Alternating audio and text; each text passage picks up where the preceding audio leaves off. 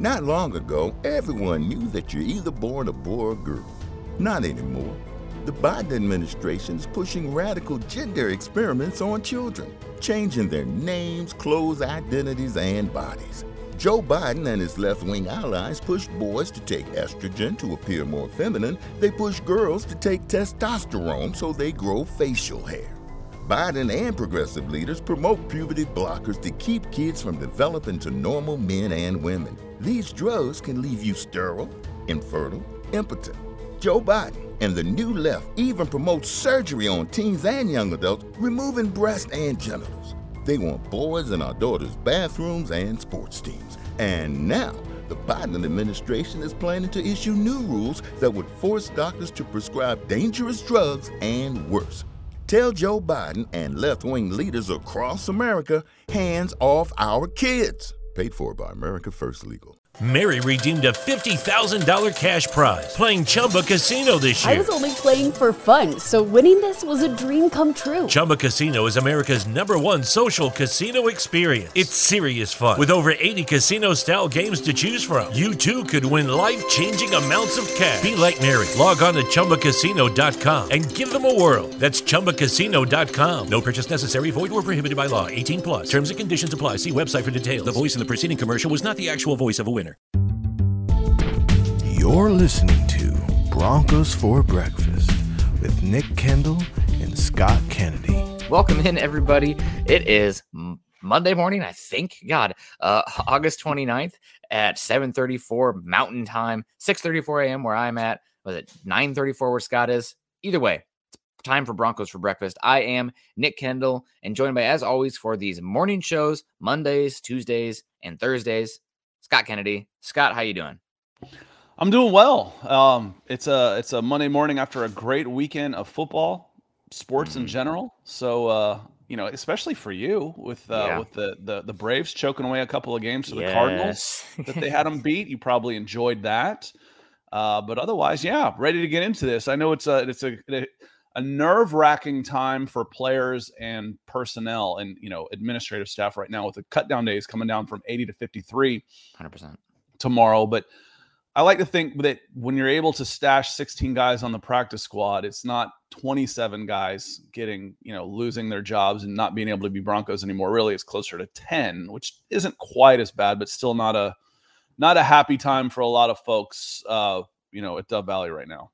Yeah, nope. It's I feel bad. This is going to be me being a bottom line kind of person. I feel bad, obviously, for the guys getting cut, but the fact that we're getting down to 53 means we're so close, man. We're so close to real football. I can almost taste it.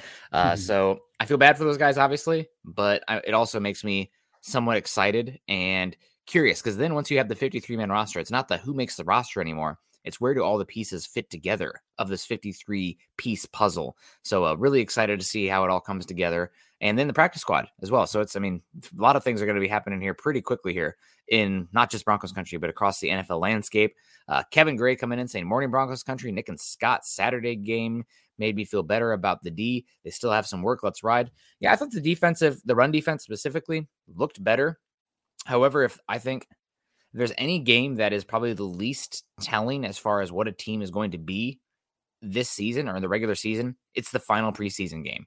It used to be that you would see almost nobody out there. I feel like players and coaches are still trying to figure out how to work in the 3 preseason games. It doesn't really feel like there's when there was 4, there was almost like an agreed upon, who's playing, what amount. And now it's kind of just I don't know, we're playing everybody or we're playing nobody. And it probably will change again because they're going to whittle down to 2 preseason games at some point, I would imagine. But how did you feel about the defense overall? And how much should we, weigh this performance against the Vikings? If anything, you had to appreciate the effort a lot more. Yeah. There was a concerted effort to get after it. My concern at the beginning was not necessarily alleviated. McTelvin Agim had a good game on paper, but he still isn't strong enough at the point of the attack to play the run. He's basically the defensive version of Albert Okwuegbunam. I can use him in past situations because when he was good, was when he was attacking the offensive backfield in pass rush, but he was not good at the point of attack. Well, that's okay. That I can deal with that. With his size and strength, I'm disappointed. Again, just switch the names, and I can say these exact same things that we've been saying about Albert Okwuegbunam. With his size and agility and all of these things, he should be better than he is against the run. But if he's going to be a plus against the pass, I can find a spot for this guy. If he's going to be a finesse player and I can put him in an end and he's going to get in the offensive backfield on 3rd and long, I can find a spot for a guy like that on a 3-4. You bet your butt I can. Yeah. I just wish he was a little bit more stout against the run. But again, if he's going to be serviceable in the rotation, okay, well, now I know when I need to rotate. I need to rotate him in. Because the one thing I noticed, Nick, that 4th down where they thought they stopped him but didn't, Uzurike stood up in a big way against the run. That was a definite plus. But you know who wasn't on the field? McTelvin Agim. He wasn't on the field. I don't think that was by coincidence. So some very good, some very good things in there. I wasn't ready to just ship him out like I was last week. That's for sure.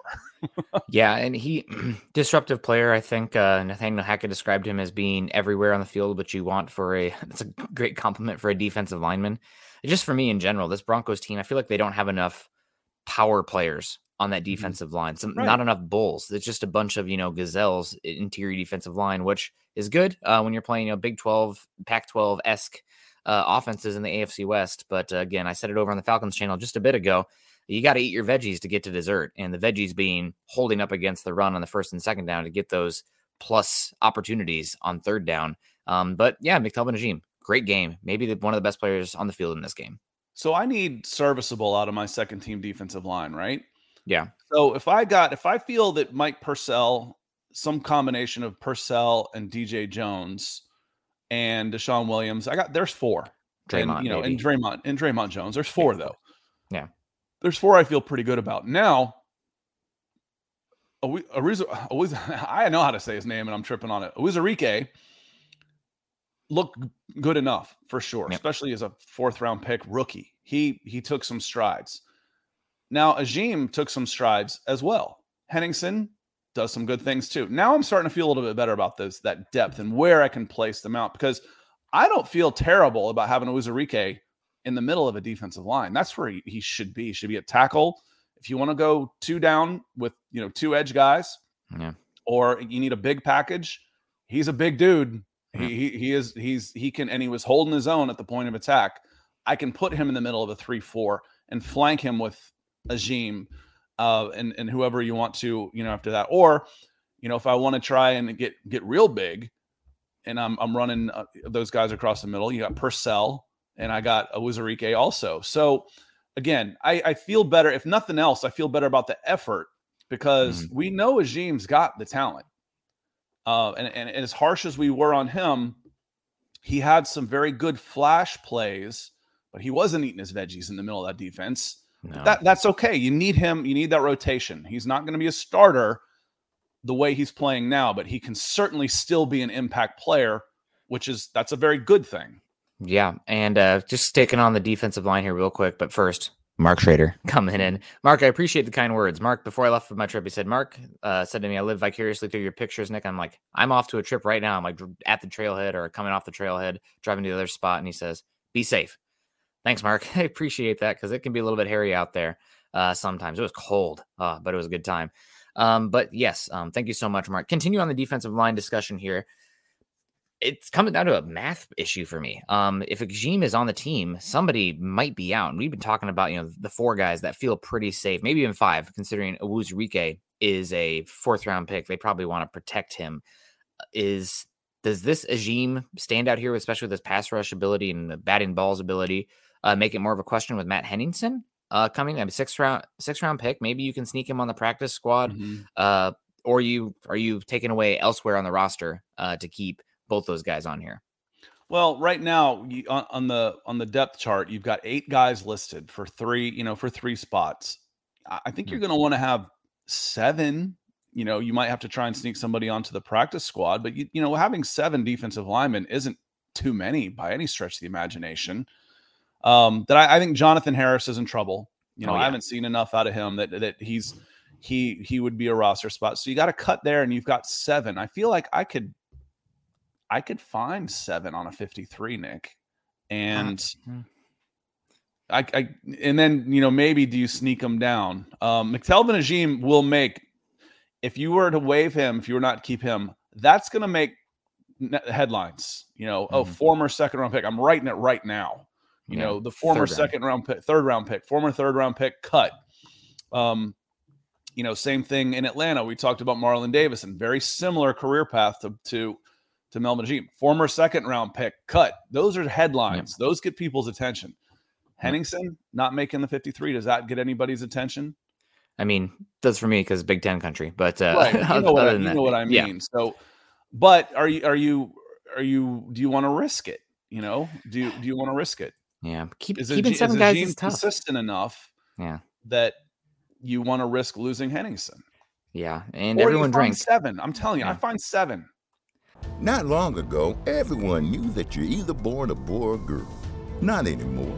The Biden administration is pushing radical gender experiments on children, changing their names, clothes, identities, and bodies.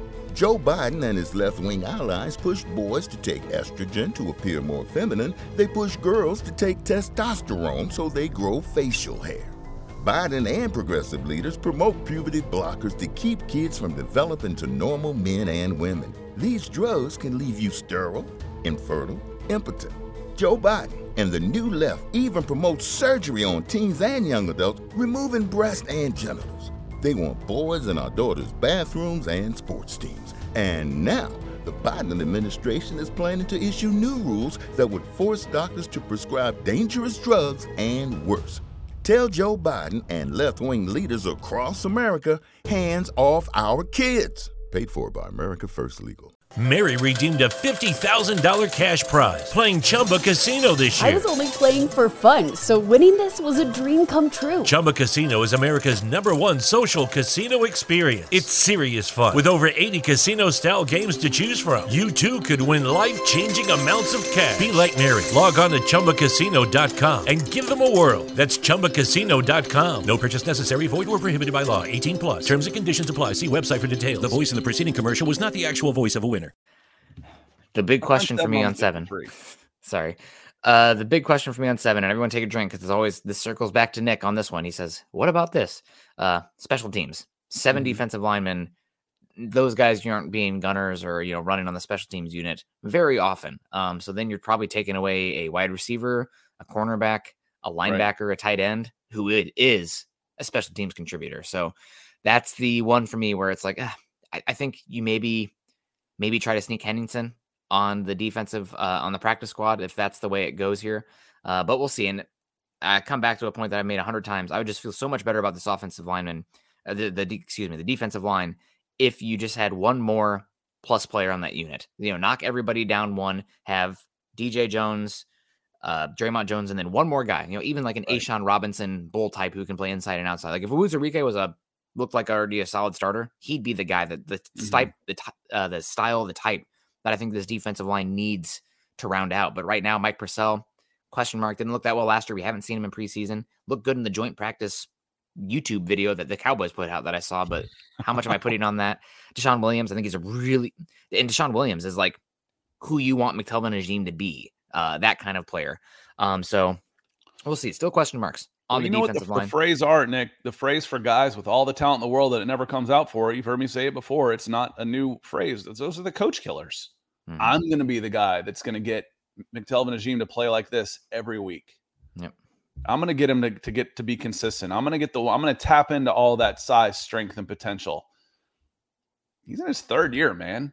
And he hasn't played a ton for a reason because he hasn't been, he hasn't shown the consistency yet. At what point do you say enough? I can't risk a Matt Henningsen who is out there kicking butt every single thing. In college we call them program guys. Mm-hmm. They're not the ones that have all the size and the strength, but they're the ones in the fourth quarter and in the dog days of camp and two-a-days are the ones that are pushing your team to make them better. Yep. For your last defensive lineman, you're making a choice. I'll take a program guy over an upside guy. and it'd be 4 years of control versus 2 years of control. That does add up sometimes. Jacob Foster coming in, the silent one, over on Facebook. Thank you so much, Jacob. It's good to see you. Happy Monday to you. God, I think it's Monday. My days are all mixed up. We got Shiloh also coming in with a $1, holding his pupper there. Very cute picture. Good to see you, Shiloh. Thank you so much for the support. Also want to say hello to Dave Glassman's in the house. Good morning to you, Dave, with the Heart Bama X. Good morning and happy Monday, Broncos country. There we go. It is Monday. CC in the house. Morning all. Hope you all doing great. My knees are barking, but I'm feeling good. Dave Glassman in the house. Good to see you. Jeremy Bales. Good morning. Broncos Mile High Huddle ladies saying good morning, fam. 2 weeks until real football. God, it is 2 weeks. I cannot wait. It's got to be a Thursday night game, right? Who's kicking us off on a Thursday? It's probably the Rams, right? It's typically the Super Bowl champion. Bills and Rams, Thursday, 8:20 NBC. Probably what should have been the Super Bowl. That's a pretty tasty little. So, if for most of y'all who are playing fantasy football, we're today's almost over anyway. Once you get through Broncos for breakfast, the rest of the day is like done. So Tuesday, Wednesday, it's only 9 days. I'm gonna round down. It's like 9 days until football. Today's going to be a long day of work, so I'm going to count it 2 weeks. Bick Mitchum coming in here saying good morning, Mile High Huddle. Good morning to you, Bick. Hope you're doing well. Falling Sloth, Howdy Broncos Country. I like how it's lowercase, uppercase, lowercase going on there with Howdy Broncos Country. Got to emphasize the Broncos. Mike Gibbons saying good morning, Nick and Scott. Glad to see KJ playing. Absolutely. We'll get into that here in a bit. Chase Wellner. Morning, fellas. Are you confident we upgraded the DL depth? I know these players got cut by other teams for a reason. I think that it's very possible. The Broncos are going to be shopping on the clearance rack for interior defensive line. I think that, we're talking about McTelvin Najim. We're talking about Matt Henningsen. If there's somebody out there that they think is a surefire upgrade on those guys, I think they're going to be heading to the checkout line with one of those defensive linemen. And, all this Henningsen Najim talk will be for naught. But are you confident the Broncos upgraded the DL depth? You're just relying on a lot of unknowns. So from last season to this season, I think it's probably about a push. Draymond should be a little bit better. DJ Jones, Shelby Harris. I think DJ Jones is an upgrade, but not as big as a lot of people expect. I think, you went from a C+ to a B. So that looks a lot better on the report card at the end of the day. But definitely still have questions on the defensive line. I think the biggest thing for the Broncos defensive line is what's around them. Hopefully the linebackers with Jewell and Griffith and the edge rushers especially are better this season, and that'll help the defensive line look better. That was one of the points I had about Shelby Harris last year. It's like, who's next to him? Yeah. Draymond if I'm in a 3-4 and I can take two, if I can handle your nose guard with one guy and I can use my guard and my tackle to double team your ends, and you're not rushing. We know that. You're not rushing anybody. And with Vaughn and Bradley Chubb out for a good bit of the season for one reason or another, can handle your edge with a blocking running back. Yep. So Shelby Harris was, he was good last year, and he was the front three was undermanned. They didn't have enough help from the guys beside them. Yep. Defense relies on everybody doing their job, not to take a page out of the Bill Belichick book, but we'll see. And you got a lot of young guys. Maybe this year, as the year goes on, Obuzurike really starts to step up. And Tabitha coming in over on Facebook with the support. Thank you so much, Tabitha. Good morning to you. We appreciate you keeping the lights on here as the season progresses. And we got Mandingo Dan coming in saying, George Paton did not draft McTelvin Najim unless the coaches are pounding the table for him. He's toast. He had, I think Nathaniel Hackett really praised him in the post game talking about Najim. And that could be like the what do they call it? When they come out, it's the kiss of death when the owner comes out and the vote of confidence. That's what they call it. The public vote of confidence could be the kiss of death also. Yeah. Yeah. I mean, Najim had a good game and he can get after the passer. There's definitely a niche role for him. It's just, he's third in the pecking order of that style of defensive lineman to me when you have Draymond Jones, who is vastly underrated, maybe one of your best defensive players, honest to God. Deshaun Williams, who's obviously ahead of Najim, and then Najim. So it's, you have some question. It depends on how many of that type of, questionable run defense, single gapping. I don't want to put the F label on them, but finesse, more finesse style defensive lineman. I'd be much more interested in him as an end in a 4-3. Yeah. Where he's taken on one blocker most of the time and not being again, instead a 3-4 with your two edges, your edge guys are supposed to be the ones that are getting the penetration, going after the quarterback and getting the sacks. That's the glory position. 3-4 lineman is a SOB position. It's a lunch pail position, where whatever you get out of them is just, bonus, as long as they're holding their point of attack. Well, he's not holding his point of attack. But as a traditional 4-3 end, it's not as, it's not as nitty gritty. It is more of a finesse position. I mean, it's not as physical. You're out wider, you're out a little bit wider and you're not taking on two guys every time. And Antonio Jones saying he's definitely keeping Najim. Yeah, I mean, and that's why I love it's there's questions. That's why I posted this one right after Mandango. He's toast. I'd keep him. It's a tough one. Yeah, I think part of his issue is that Arkansas played him in a 3-3-5 where he was more of that end. He obviously doesn't have the body type, the explosiveness, or the twitch to be like a true pass rushing 4-3 end.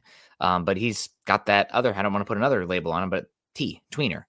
He's a bit of a tweener out there, and I think Arkansas not putting him on the inside where he had to hand fight, learn how to take on doubles, and battle leverage a lot more probably was a big disservice to him as far as his long-term development. Not to steer this to my Iowa Hawkeyes, but they have a redshirt sophomore this year whose nickname is Hercules, and he's 6'5", 270 pounds, and they played him at interior defensive line last year, and he had 6.5 sacks, and he had to learn how to play with leverage despite being that guy, and he figured it out there. Now he's going to play edge this season. So winning that leverage battle, knowing how you have to hold up against those blocks just has not been Najim's strength. He's been put on skates far too often in his career and in preseason. So we'll see. He had a good game against the Vikings, but still definitely a bubble guy. Hello to some more people in here. Not a bubble guy. Mike Gibbons saying, good morning, Nick and Scott. Glad to see KJ playing 100%.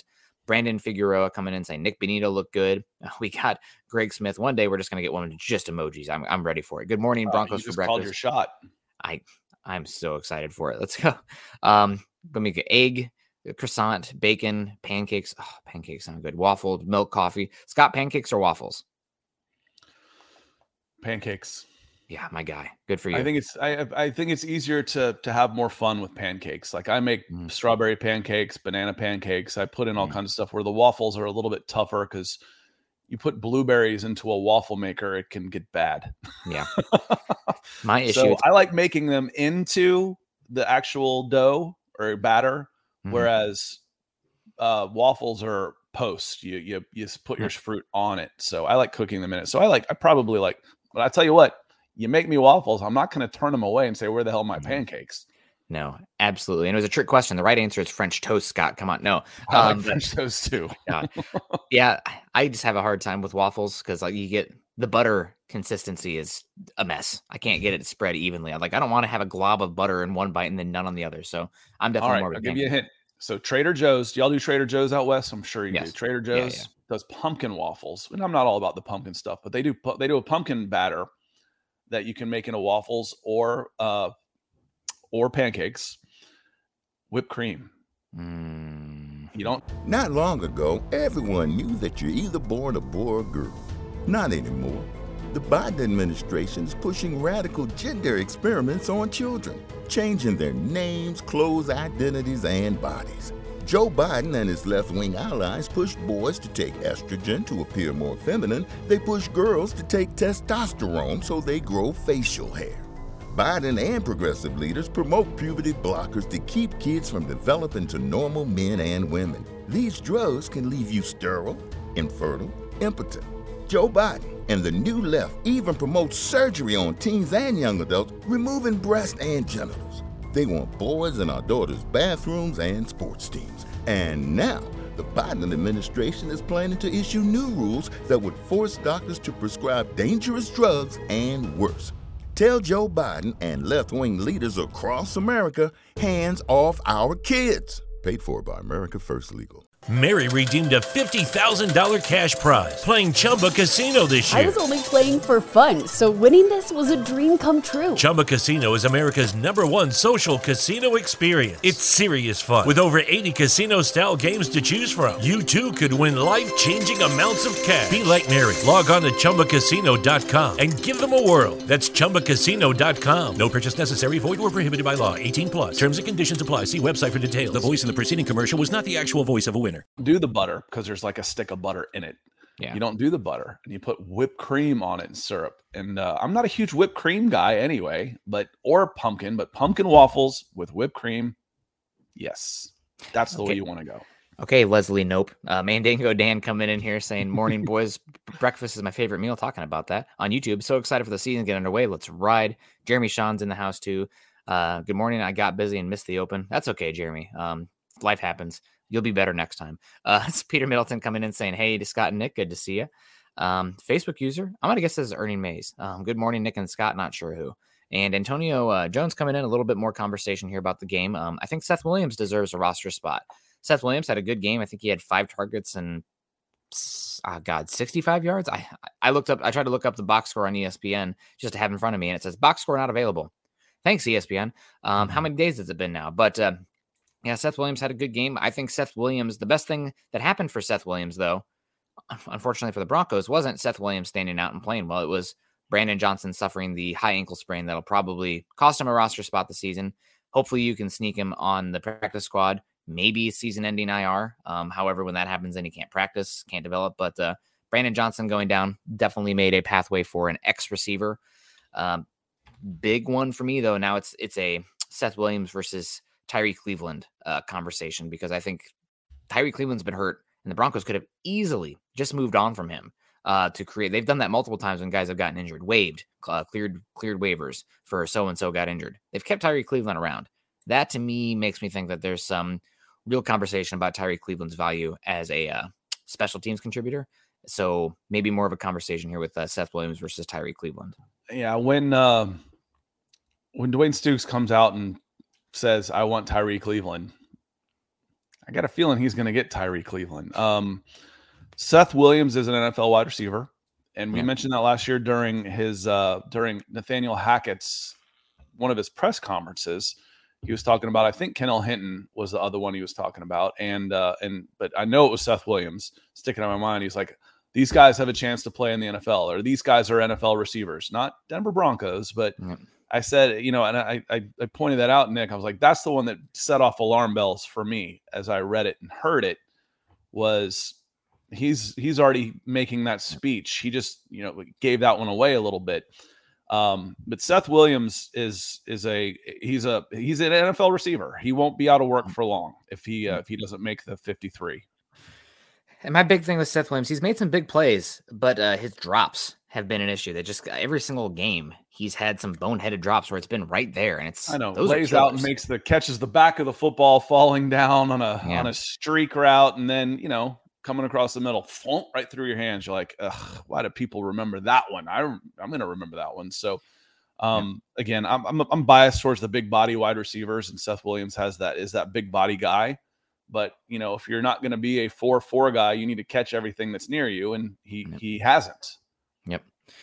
Or be a dynamic special teams contributor. That always helps as well. Big E Bronco in the house, and good morning, Nick and Scott. Good to see you. Robert Caslow, what's up, Broncos Maniacs? Good to see you, Robert. Sunny days in the house, too, with the smiley face, the coffee, the thumbs up, and a lot of orange and blue hearts. God bless you. We appreciate you. We got Rob Bucksbaum. Good morning, Nick and Scott. Nick, are you in the MHH Fantasy League? I am not. I used to be way into fantasy football, but that consumed way too much of my time because I am super competitive and I do not like to do anything really half-assed. So I'm only in a couple leagues now, and I got to be honest too. I'm only in a couple leagues, but like not like super hard. There was one year where I was like 8 leagues, too much. I also got to be honest. I feel like the more I've covered the Broncos beat side of things and the draft specifically, the worse I've gotten in fantasy football, because fantasy football is a fantasy. It's not real football. So I'm drafting guys based on, the talent and my perception of them coming out in the draft and whatnot, rather than their situations. The wide receivers, quarterback, the running backs, offensive line. I mean, all that stuff matters a lot. So also I like defense more than offense, and fantasy football is way more offense oriented. So no, long walk to a small glass of water. No, I'm not on the MHH Fantasy League. If you are, Rob, I'm pulling for you this year. Consider me on the Rob Bucksbaum hype train. Yeah, I don't play fantasy. The last time I played, I took over. It was a league I started way back in the day, like in the 90s, where you're doing box scores off the newspaper the next day. and doing those things. But I got invited when I moved back to Georgia. I got invited back in the league. I'm like, sure, I'll do it. And I took over the last place team and won the league. Won $1,000, and I'm like, okay, this is why I quit playing fantasy football, because I'm obsessive and I don't want to be worrying about everything when they play from Thursday to Monday night. I don't care who's playing Monday Night Football at 1:00 in the morning. I want to go to bed. Yeah. So I kind of say, you ever see Nick Saban coach a football game? He ever look happy to you? Well, he makes $8 million. So that's how I feel playing fantasy football. And for $1,000, it ain't worth it. So I etched my name on the trophy and then resigned from fantasy football again. But I enjoy talking these players, so I'll be a good source for y'all throughout the season about some when you have questions, this guy or this guy, and I can help. I can help with you. I can help that. Yep. Glenn Hare coming in. Morning, fellas. Good to see you. Michael Kerr also saying morning, Mile High Huddle. Morning to you, Michael Kerr. Good to see you. Robert Castle saying, what about the defensive line name Williams? Talking about Deshaun Williams. Scott's been a big Deshaun Williams guy. I'll give you the floor on this one. I'm definitely more trepidatious, I guess, as Deshaun Williams being a starter on the defensive line. And that's part of it. For me, he's an underdog. He was a late round pick. He's undersized. And I thought he was maybe the best defensive player during the preseason for the Broncos last year. But it's also becomes one of those where, oh, I really like this guy, I'm rooting for him. And then someone grabs him and is like, we're going to start. I'm like, I didn't mean that. I didn't mean I liked him that much. So again, as Nick says, he may be a better second guy in, where he's not quite a starter, but better than a reserve. So when he comes in the second team, he's really, really effective. But if he's in the first team, you lose a little bit of something there because he's not quite good enough to be a starter. So we'll see. I love one of the things with Deshaun Williams you're not ever going to have to worry about is that effort that we talked about, that attitude out there. He's going to go out there and give everything he got every single play. And part of that is because he was an underdog. He was underdrafted. He was undersized. People have been telling him his whole career that he isn't good enough. Well, he's proven otherwise. So you like that. You like the effort and attitude that he's going to bring to the defense. But like Nick, I'd probably rather see him be the first guy off the bench in a rotation. Yeah, and it's part of this is his style play. I just wish he had a little bit more protection with some size and length for not only Draymond Jones, giving him some more one-on-one opportunities where he's at his best. I mean, he's playing interior defensive line at 285 pounds. He's on the lighter side. But also DJ Jones. I mean, we're all, la-di-da excited to see DJ Jones in his niche and role, but let's be real, DJ Jones was really protected on that front seven for the San Francisco 49ers. They had, prior to last season, they had DeForest Buckner, top 5 interior defensive lineman. They have Eric Armstead playing edge. He's an absolute unit. He's bigger than Deshaun Williams playing the inside for the Broncos. You had Nick Bosa out there. You had Fred Warner behind him. DJ Jones, very good player, but I'm worried that we're putting more on him, on his plate, in his role than he's ever even had close to for the 49ers. And what does that look like for the Broncos? The coverage, the protection of that whole unit. Curious to see how it all plays out. They're a smaller group for sure. Peter Middleton saying Williams was the undrafted free agent. I think he was as well. Deshaun Williams. Yep. So I had in my mind, in that area where he was underdrafted. Mm-hmm. Well, not drafted, is definitely underdrafted. So thanks, Peter. Yep. Absolutely. We thank you. And we also got Jeremy coming in and said, I think I'd go Virgil in case Washington gets too valuable as a receiver. Virgil only came in the third quarter this last week. And you think if he was really battling for a top roster spot, he would be higher up than that. So I think Virgil is definitely destined for the practice squad. I've liked a lot. He's made a lot of big plays. I don't remember somebody in here has been a big Virgil fan saying like Virgil's faster and better than KJ Hamler. Pump the brakes there. But Virgil, it seems like Broncos country enjoys him more than the Broncos coaching staff, given the opportunities and when the opportunities have arisen for him in preseason so far. But I'm really hoping he makes it on the practice squad. Yeah. Washington's your return guy. That's where he's going to get the most of his touches. And then you'll have him in some gadget plays, some bubble screens or whatnot, or you see him on a reverse, but he's not going to be an every down receiver unless there's an injury and that starts coming up that way. So I think you'd feel pretty good about Washington, hopefully not being a top tier receiver for your team. You want those guys to be Sutton. You want them to be Judy. You want them to be Hamler. You want them to be Okwuegbunam, Dulcich, Javonte, Melvin, as far as first options in your. Not long ago, everyone knew that you're either born a boy or girl. Not anymore. The Biden administration is pushing radical gender experiments on children, changing their names, clothes, identities, and bodies. Joe Biden and his left-wing allies push boys to take estrogen to appear more feminine. They push girls to take testosterone so they grow facial hair. Biden and progressive leaders promote puberty blockers to keep kids from developing to normal men and women. These drugs can leave you sterile, infertile, impotent. Joe Biden and the new left even promotes surgery on teens and young adults, removing breast and genitals. They want boys in our daughters' bathrooms and sports teams. And now, the Biden administration is planning to issue new rules that would force doctors to prescribe dangerous drugs and worse. Tell Joe Biden and left-wing leaders across America, hands off our kids. Paid for by America First Legal.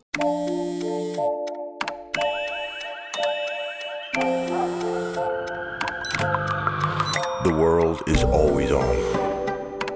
But you shouldn't be. Put junk sleep to bed.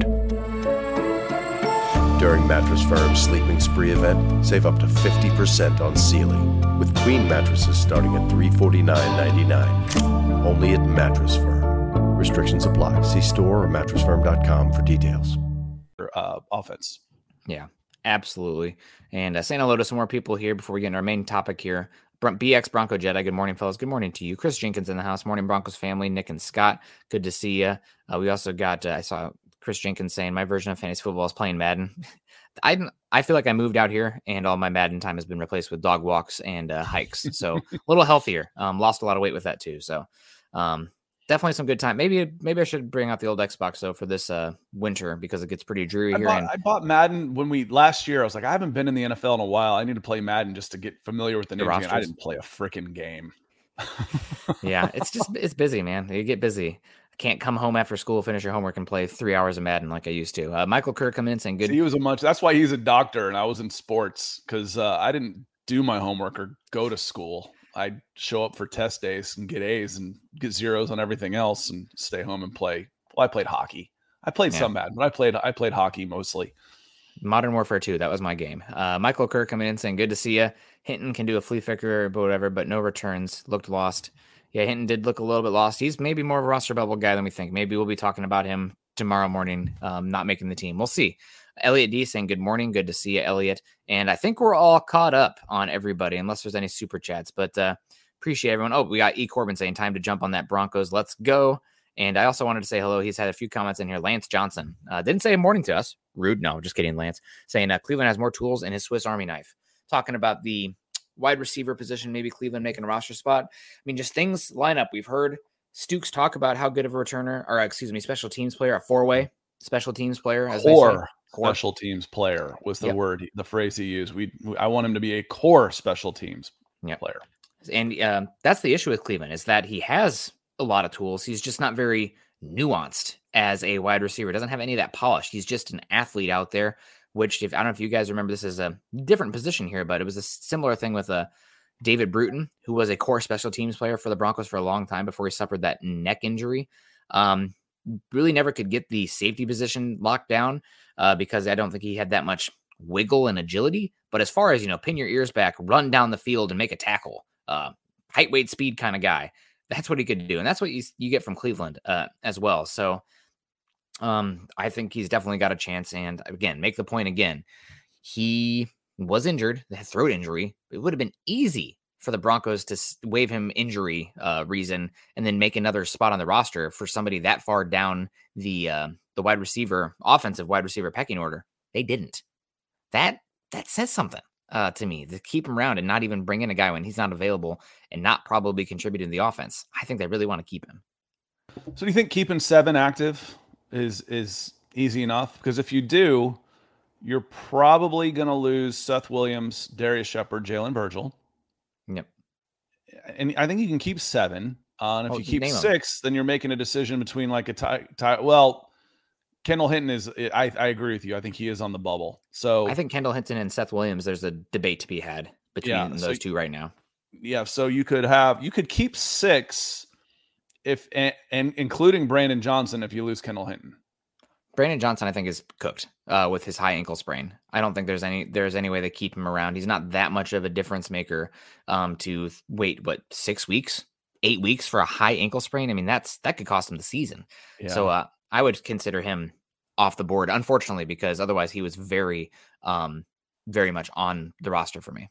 Right. So again, your depth is starting to look still good, but not quite where the decisions are starting to make themselves to a certain extent, which happens in football. Again, we've talked about this earlier, Nick. It's like, is this, how dangerous is the sport when you're afraid to play it? Well, we don't want to play any of these guys because we don't want them to get hurt. You mean the game itself is too dangerous to play? Well, yeah. Okay. Yeah. Well, that's interesting. Yep. And what also interesting, Andrew Lampy coming in with a new picture there over on Facebook. Andrew, you got to let me know if it's Lampy or Lamp. Is that E silent? Who knows? You probably know. But he says, happy Monday. Hope everyone's had a wonderful day and week. My week was awesome. Like I said earlier to start the show, did about a 30-mile backpacking trip on the north side of the Wonderland Trail. If you're not sure what the Wonderland Trail is, it is a 93-mile trail that goes all the way around Mount Rainier. And I've done 2 sections of it now, the north side and the east side.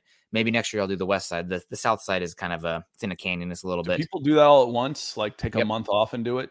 They do it in about 10 days. Yeah, I figure you should be able to, 10 miles a day. Figure you can average 3 miles an hour.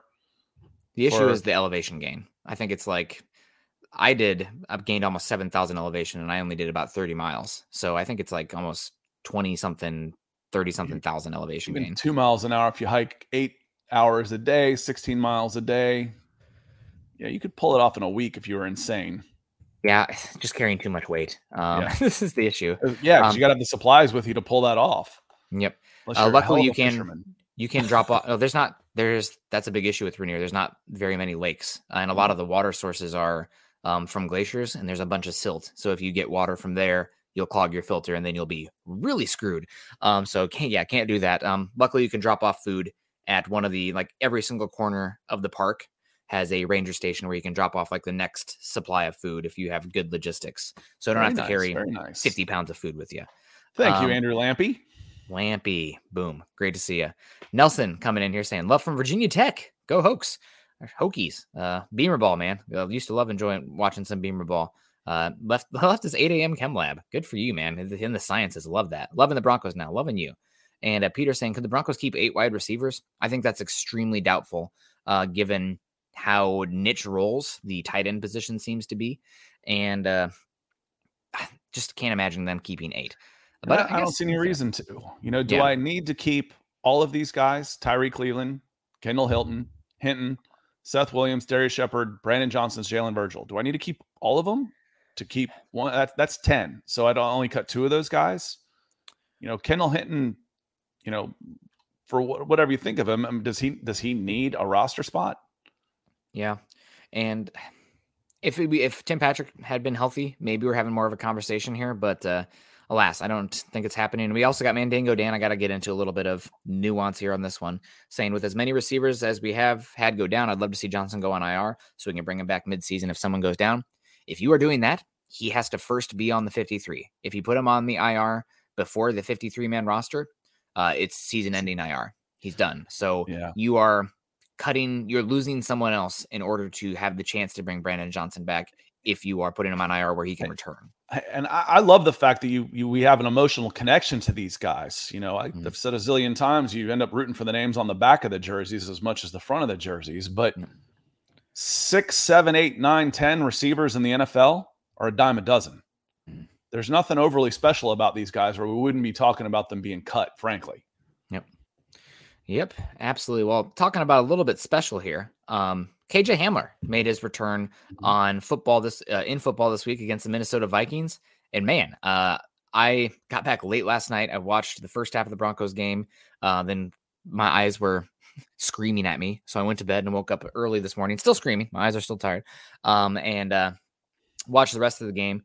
KJ Hamler, I thought though, really stood out on the offense. I probably missed some parts of the offense because I was so laser focused on KJ Hamler because, as I mentioned in our show last Thursday, I think he's the X factor on this Broncos team this season because you need explosive plays. Russell Wilson's hunting for explosive pass plays down the field, and the KJ Hamler speed makes it that if you're playing single high coverage against this Broncos defense, he is going to run to space on the slot fades and make things hard. So KJ Hamler looked really good. I thought Rypien on a few plays missed him. The interception was vastly underthrown. KJ Hamler, that should have been a touchdown.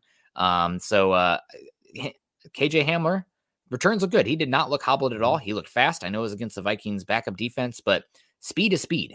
Some of those guys out there are still fast on those opposing defenses, more like the processing and size and stuff. He looked like a different kind of guy out there, different caliber athlete. So extremely happy about KJ Hamler's return. Also heard that Hackett, sorry, Scott, I know I'm rambling here. I also heard that Hackett had to go to Hamler to like pull him out. Hamler still wanted to keep going. So really excited to see that. Man, if Hamler's healthy this season, you guys are going to absolutely love him because the Broncos have not had a dynamic speed, just explosive guy like that in a long time. I mean, he's since Hamler. Twitchy. Yeah. I mean, God, yeah, since Hamler. And I liked, he looked comfortable, going through this. There's a mental aspect of recovering from an injury like that he had for better or for worse, he had a leg up on, no pun intended, just because he's been through this before. There's a mental block that I have to learn how to trust this knee. And you could see which one it was. He is wearing a fairly thick knee brace on. But he was tough enough. Didn't he have a personal foul go against him too? Someone hit him late or hit him high. Wasn't that him? That someone got a linebacker came in and got him high, and it was a 15-yard penalty. So he was good. He was really good. I think the early returns you've got to be very pleased about. Yeah. No, it was a great time, and I'm really excited to see him, man. He just moves differently, and the fact that he was out there looking comfortable is like last year we were watching the early season, like Courtland Sutton, he had a little bit of a gimp to him, almost like a little bit of a hitch in some of his steps coming off that knee. Did not see that in Hamler. And I know he's wearing a brace as well as who was it? Somebody pointed out in one of our recent shows that he is going to be wearing a brace this season, at least early on. You could see it. I mean, I was like, I went to look for it then because it was completely covered with his pants. I was like, yeah, there it is. That's not like a sleeve. That's a brace right now. Yeah. So really excited about KJ Hamler. Scott, and we got Michaela coming in here first. Yes, he was hit super hard and jumped up right away. Yeah, good to see him, get that, shake that off there. It's a little different when you get actually hit versus the practice reps. So excited to see that. I'm pretty sure that was flagged. So he had an unnecessary roughness go against him and then popped right back up. So that probably got his heart going a little bit, had to calm down, get the butterflies, but that was good for him and got 2 weeks, another 2 weeks to recover and get ready. Yep. And again, we're hemming and hawing over the back end of these receivers, but you really don't want to see too much of them. Again, there's a lot of teams that feel this way about the receiver depth. 6 foot guys that run 4.4s, there's a million of them. Yeah. So you can probably if you really like a couple of these guys, you can probably stash them on the practice squad. But if you also see a big defensive lineman become available, you don't have to keep all these receivers because I can move guys in and out and off of my roster a lot easier at wide receiver because there's so many of them. Yeah, totally. And before we get off this KJ Hamler conversation, what are your expectations for him this year? And is there any chance that he could emerge as the number 1 receiver, the number 2 receiver, or is he squarely the number 3? Because I think given Russell Wilson's style of play, and right now I need to see it with Jeudy to believe it. It's just some of the not off the field, but the above the neck kind of stuff with him sometimes is like, do you get it? So I think Hamler gets it more. So I think there's a chance that Hamler ends up maybe not volume wise better than Jeudy, but like touchdowns, explosiveness, impact better than Jeudy this season, but we'll see. For broken plays and broken coverages, you don't necessarily need to have that speed. So I don't know that Russ is dropping back and in a 7-step drop and hitting the long ball. That's his game, or is it, the play is broken down and he's looking deep first. I'm a greedy passer. And as I roll out, break, contain, I'm looking deep first. I don't necessarily need speed to do that because the safeties start looking in, they start creeping in, and you can get behind them a little bit. I still think it's Sutton. And then I'm going to, I want to see it too, but I can say that about KJ Hamler also. Yeah. Jeudy's going to have a year. It was nice to see here. They asked Justin Simmons on the sideline. Said, other than number 3, who's a player to watch this year? Justin Simmons, who was a leader. If he's not the leader, he's a leader on this team, certainly a leader on defense. He said Jerry Jeudy. Jerry Jeudy is young. He's immature. He's a little bit older. He's 23. He's ready to go. This is a time. I'm buying low on Jerry Jeudy this year. Man, I hope so. I was a big Jerry Jeudy fan coming out of the draft, and it's like the thing that you say, where if somebody doesn't live up to your expectations when you were high on them, you turn harder on them than anybody. I know. Yeah. So that's where I'm at. And Jeremy, coming in, good question here. What do you guys expect with the backup quarterback? I think it's going to be Johnson. I think it's the safer play here. I think Rypien closed the gap more than I ever thought was possible this season. But I think in the end, they're going to go with Johnson. And I think it's going to be as simple as, if it's close, they might go to number 3 and saying, who do you want? I think number 3 is closer with Johnson. I think Johnson was brought in partially at number 3's recommendation. Russell Wilson, guys, for those at home not understanding, number 3, who's that? So I think it'll be Johnson, but hats off to Rypien. I hope they can keep him around on the practice squad because he's definitely a good cerebral quarterback, and he just has like a calmness to him. It's just, man, if he's a little bit more athletic, a little bit bigger, a little bit more arm talent, he'd be somebody that maybe has a chance in this league as a starter, but he's just not enough in those aspects. No, and I'm going to kind of reiterate what Nick said and give some examples. There was some talk last night on the Mile High Huddle podcast about, Rypien not looking great, and his accuracy was off a little bit. You know when his accuracy faltered the most was when he had to throw the ball downfield. He just doesn't have the arm. Yeah. If he had to, if he couldn't, he was dumping things underneath, pretty accurate there, no problem. But anytime he had to put something on the ball, his accuracy faltered. He just doesn't have the arm strength to be an NFL quarterback. Yep. It happens. It happens. That's why, he wasn't a high pick. He's been stashed away.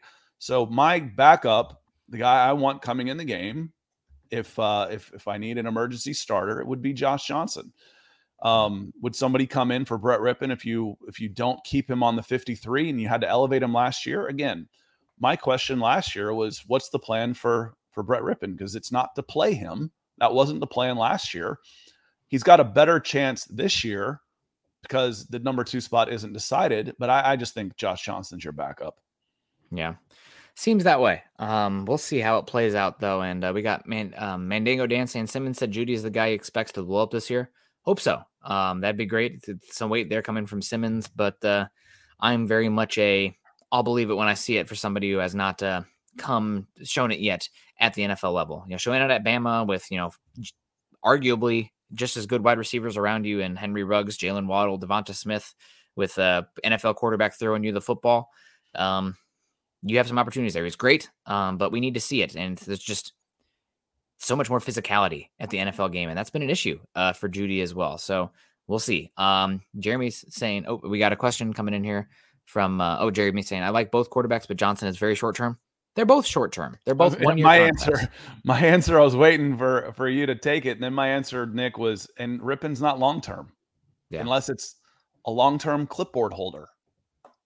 And frankly, that's kind of what they all are. Your backup quarterbacks. You don't want your backup quarterback to have to play. There's so much invested in the first team guy. There's hardly anything put into the second team guy. And for the most part, any of these teams that you consider contenders, if their number 1 goes down, they are no longer contenders. Yeah. What's plan B? So again, we can talk about this, but in the end, it doesn't really matter. Neither one of them are good enough to be a 17-game playoff starter. Yep. 100%. It's will be interesting to see how it plays out for that backup spot, but you hope that we don't see them at all, because if they go down if number 3 goes down, as number 3 says, you're effed. Or excuse me, Tom Moore would say you're effed, and if you don't practice, effed. David Carmelo coming in, $4.99 super. Thank you so much, David. Hope you're doing well. I don't know if you DM'd me this weekend, but I was without service from Thursday to Sunday, pretty much. So apologize. I'm not ghosting you. Says, how big of a downgrade from Brandon Johnson to Seth Williams / Kendall Hinton, and should the Broncos IR/designated return Johnson? I don't think for this year it's a big loss. Brandon Johnson was definitely standing out. I'm excited to see him, but he's one of those guys that if you were going to be leaning on Brandon Johnson at all this season, it means something went really wrong on top of the guys above him. as far as the downgrade. It's probably somewhat of a downgrade, but not enough to really move massive needles. And as far as the IR designated return, we talked about that a little earlier. If you are going to IR him with designated return, he has to be on the 53 at first. Maybe you're fine doing that because you weren't planning to keep some of these guys anyway, and you wanted to bring in somebody from a release or a waiver wire kind of move. So you're going to create a spot anyway. Maybe you do that. But I don't know. I don't think he's probably a big enough player, especially being an undrafted free agent, that you are losing players on your own roster to make room for him to return this season. All those guys are under $1 million. I mean, I know that's not necessarily the be all end all when you're talking about what do you do with them, but they're all dirt cheap. Again, the players like this on the back end of the roster, yep, they're not hard to replace. So, you know, do you IRM or do you come? And I don't know the rules on this, but if you come to an injury settlement when you waive him, can you re-sign him at any given time? I don't know. It wouldn't cost that much to pay out his contract this year. He's $800,000. Mm-hmm. I could pay him off in order to open a spot, and as you get healthy, I could bring him back. You know, or I could, you know, because I don't know if he's injury designation, or can I cut him while he's injured? Is that against the rules too? You know, that I'm not as familiar with every single nuance of all of the player personnel moves on this. Yeah. But again, he's not. How big of a downgrade is it from Brandon Johnson to Seth Williams and Kendall Hinton?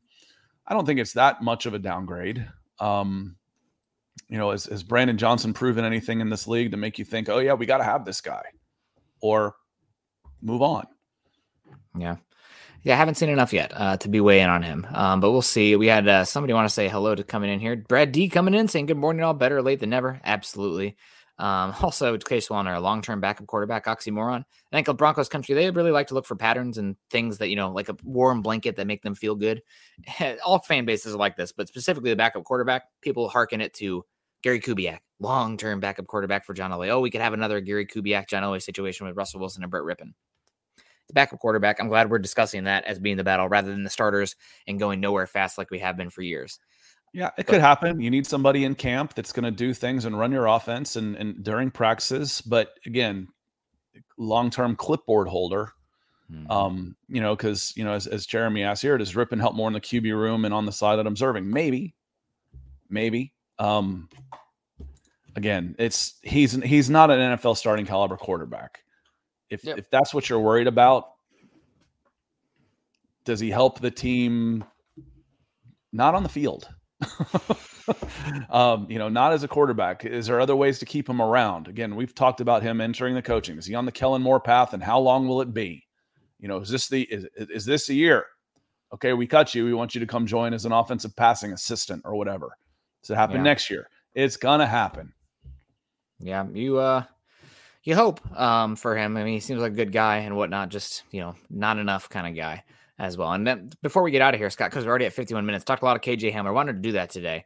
But we got Malachi coming in. Was Browning playing late in this? Why was Browning playing late in the second quarter? I guess they still want him to get the reps out there, the mental reps, because he's making the position change. And he was out after that. But Browning had a great game. Nick Benito had a great game. Somebody who I feel like has made some. He's a splashy player. This is a guy that we haven't talked about much on here. But Delarian Turner-Yell, I thought, had a phenomenal game standing out there. I really want to see. At some point this season, he's going to make a special teams hit that is going to be ooh from the crowd. But man, he's a fun player. And Malachi, I think it may have just been situational. I was just I'm looking at PFF and I sorted by total snaps, and he was 17th of 24 players in total snaps. So it may have just been situational. It could have been something as simple as, hey, you're in. Oh crap, where's my helmet? Browning, get in there. You know, you don't know. It wasn't like he was playing, you know, the top guys. Mauga played 55 snaps. Delarian Turner-Yell played 52, and Baron Browning only played 22. So they didn't overcook him for sure. It could have just been situational in the first half. Yeah, no, absolutely. That makes sense. We'll see though. We got John Sandoval saying, I feel like they should cut Ojemudia and what's going on with Christopher Allen. Love your pod, 20 podcasts a day. I can only watch 2 or 3 of them. JK, you guys are awesome. Well, as long as you're hanging out with Scott and I, you're going to have a good time. But as far as cutting Ojemudia, I don't think that's happening. I thought Damari Mathis didn't have a great game. Your backup, your depth at cornerback is concerning. We talked a lot about defensive line to start the show. Cornerback depth is probably my number 2 for this defense right now, outside of the talking about depth, the starters wise, it's more concerned about Bradley Chubb and Randy Gregory given their availability, but I digress. Christopher Allen, he was put on the IR. He's out for the year. We'll see him again next year. But we'll see what happens. But thank you so much, John. Stay away from football for a year, kid, and get healthy. Yep.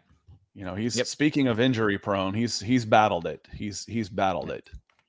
Yep, absolutely. Miguel Santasteven coming in here saying, "Sup, fellas, great show." Thank you so much, Miguel. We appreciate you rocking the shades there. Good to see you, and have a good one. And before we get on out of here, Scott, starting to wrap up. Other takeaways from the game, I thought Browning stood out. Nick Benito, back-to-back sacks to close the game. De'Aaron Turner-Yale. There was somebody on the defensive side of, the offensive side of the ball, though, that you mentioned to start the show that I didn't notice because I was all eyes on KJ Hamler when I could be. But you pretty emphatic about this. I did, and let me see where I'm interested to see where he graded out because he started at right guard before moving to center. And who is this? That was Luke Wattenberg. Yes. And I can't find him on here. Am I making this up completely? So he played 63 snaps. He played as many as anybody. So he pretty much played every snap. But I thought he was really good in the first half at right guard. They had Graham Glasgow at center. Interesting. And they had Wattenberg at right guard. And I thought Wattenberg was really good at guard. It's like he didn't have to think about it anymore. Center position is a cerebral position. I got to make all the checks. I got to see all this. I'd rather have Glasgow there, an old wily veteran.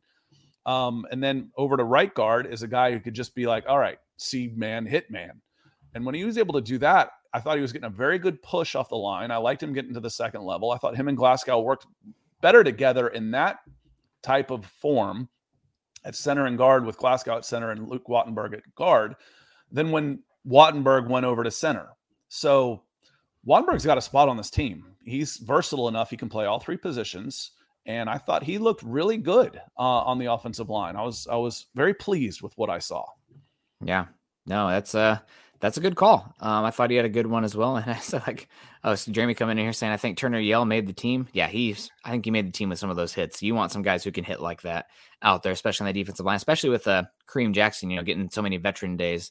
De'Aaron Turner-Yale should be a special teams contributor, which again, everyone drank Nick talking special teams. Brad D coming in is also saying smash the like button for Nick and Scott. Solid work. Thanks so much, Brad. I guess the final takeaways here for me on this Broncos game. I thought that neither quarterback looked great. Really liked what I saw from Benito and Baron Browning. And we talked a lot of Agim to start the game.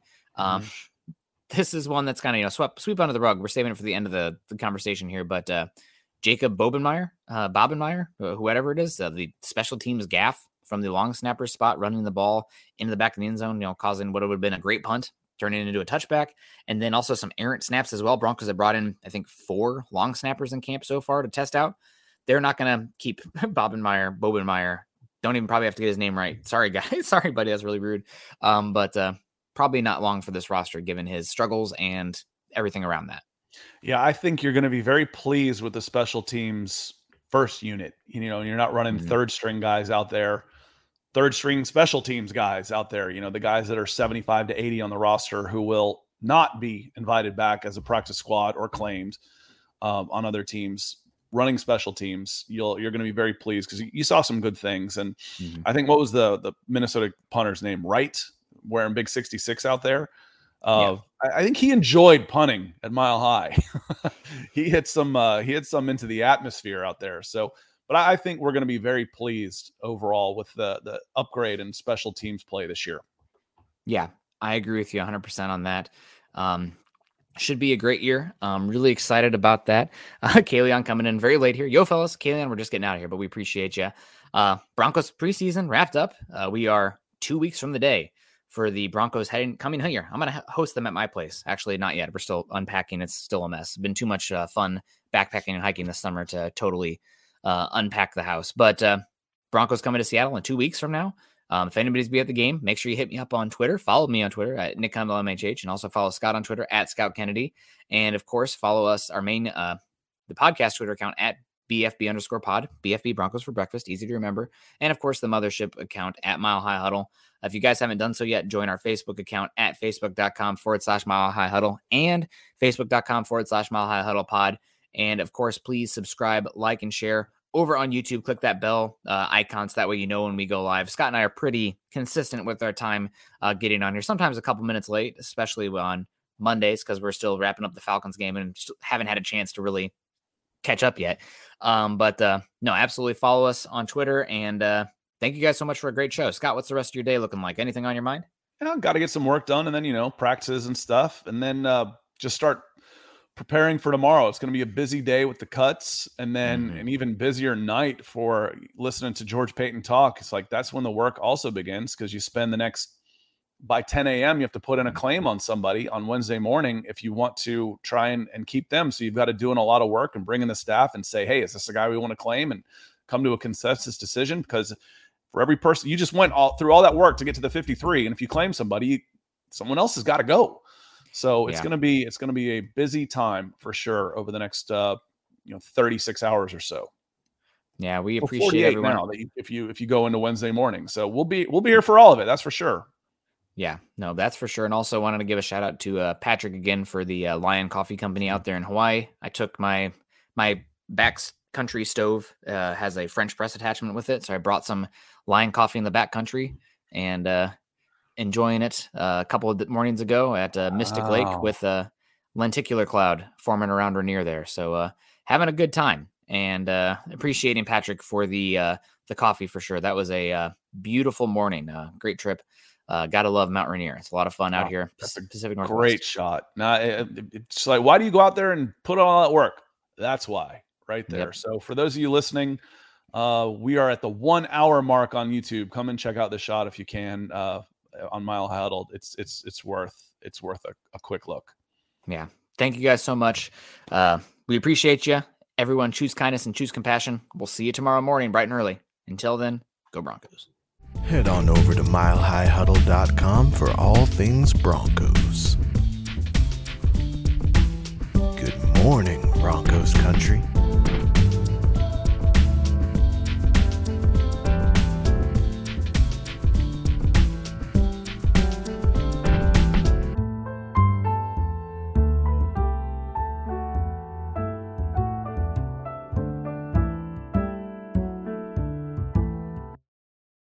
Not long ago, everyone knew that you're either born a boy or girl.